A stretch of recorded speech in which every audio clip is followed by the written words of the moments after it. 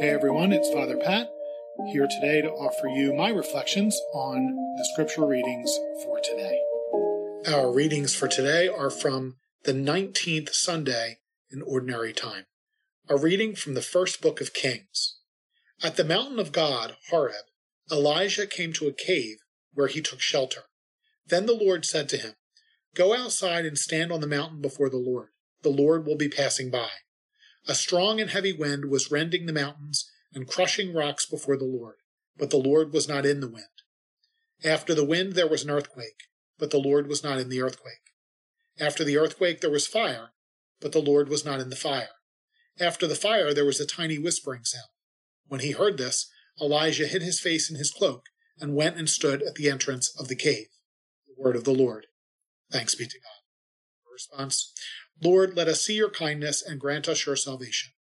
Lord, let us see your kindness and grant us your salvation. I will hear what God proclaims, the Lord, for he proclaims peace. Near indeed is his salvation to those who fear him, glory dwelling in our land.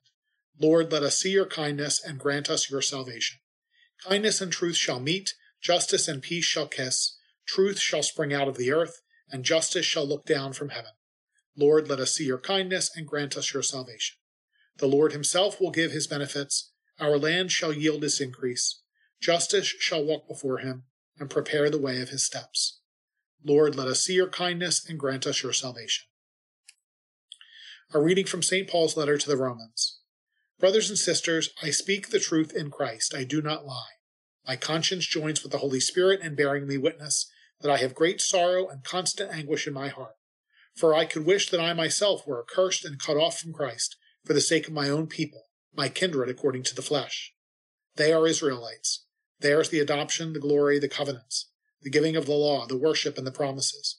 Theirs the patriarchs, and from them, according to the flesh, is the Christ, who is over all, God blessed forever. Amen. The word of the Lord. Thanks be to God. The Lord be with you. A reading from the Holy Gospel according to Matthew. Glory to you, O Lord. After he had fed the people, Jesus made the disciples get into a boat and proceed him to the other side, while he dismissed the crowds. After doing so, he went up on the mountain by himself to pray. When it was evening, he was there alone. Meanwhile, the boat, already a few miles offshore, was being tossed about by the waves, for the wind was against it. During the fourth watch of the night, he came toward them, walking on the sea. When the disciples saw him walking on the sea, they were terrified. "It is a ghost," they said, and they cried out in fear. At once Jesus spoke to them. "Take courage, it is I, do not be afraid."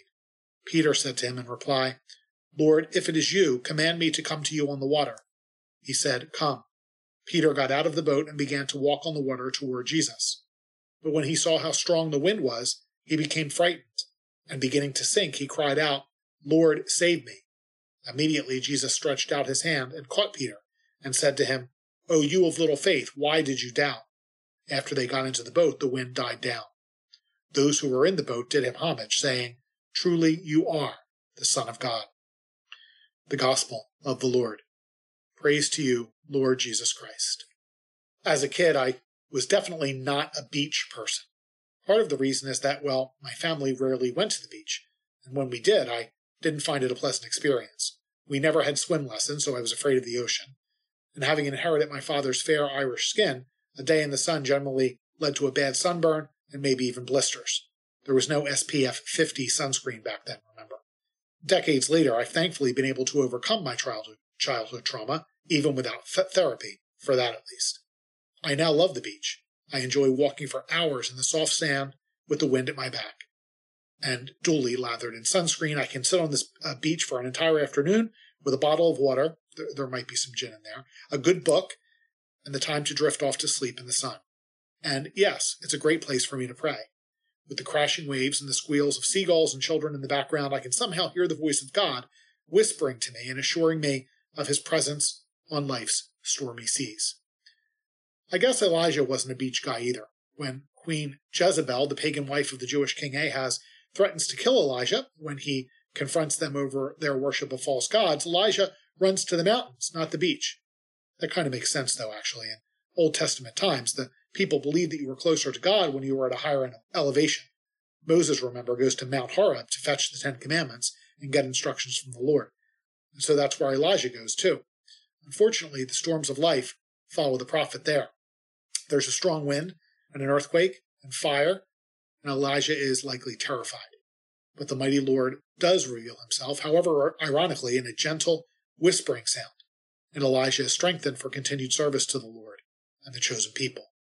All too often we think of St. Peter as a kind of stooge, at least in the Gospels, and before the descent of the Holy Spirit at Pentecost. Jesus even calls Peter Satan at a certain point because of his resistance to the sacrifice Jesus must make on our behalf. When he severs the ear of one of the guards who arrest Jesus, Jesus rebukes Peter and heals the guard. Peter insists he will never deny Jesus, and yet he does so, not once, but 3 times. And in today's gospel, once again, Peter looks foolish. In the midst of a storm, Jesus walks on water, and Peter, ever impulsive, demands the power to do the same. The result is that he nearly drowns before Jesus saves him. I mean, come on, Peter, really. Walk on water. You're not God. But I think we need to give Peter some credit. Peter is willing to be bold when no one else is willing to do it. Sure, Peter denied Jesus, but he also had the courage, however imperfect, to follow at a short distance while the others ran away. Peter defended Jesus with his sword, even if the Lord didn't affirm his methods. And Peter was willing to boldly trust Jesus on the stormy sea, even if his faith was not yet quite strong enough to sustain him. Symbolically, it's interesting that Peter is brave enough to go to the water, which, from the dawn of creation, has represented chaos, disorder, and the absence of the Spirit of God. In Genesis, before God speaks to create, we hear, the earth was without form or shape, with darkness over the abyss, and a mighty wind sweeping over the waters. So the Lord uses Peter's imperfect, even stooge-like faith to reveal that he is always with us. He never abandons us, even if we struggle to perceive his presence. The Lord's power and the Lord's love for us knows no limits or bounds. By daring to venture even into the chaos, then, Peter sets the stage for God's glory by manifesting his greatness even over the overwhelming forces of evil. God's love conquers all.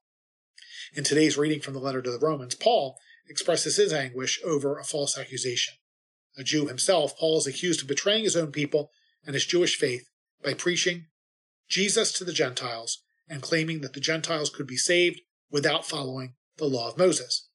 But Paul is convinced that the Lord will never abandon his chosen people, and that somehow his ministry to the Gentiles, however controversial, will help lead both Jews and Gentiles to the truth and to a share in God's glory for all who love him. And if that means for now he must suffer, then Paul is willing to be a fool for Christ. Even in persecution and darkness, Paul listens for and hears God's whispering voice. I have also never been a fraternity guy. My impression as a college student, which I understand is not entirely accurate, is that membership in a frat was just an excuse to drink to excess and act like a fool, and I wasn't about to be a part of the ridiculous and infamous hazing rituals that were required for admission. My perception was, in no small part, clouded by the 1978 film Animal House. In one iconic scene, a pledge, played by Kevin Bacon, submits to being paddled by a frat brother while stripped to his underwear. With each blow, the young man responds, "Thank you, may I please have another?" Somehow the humiliation was worth it to become a part of something good. Jesus challenges us, his disciples, to be fools for Christ.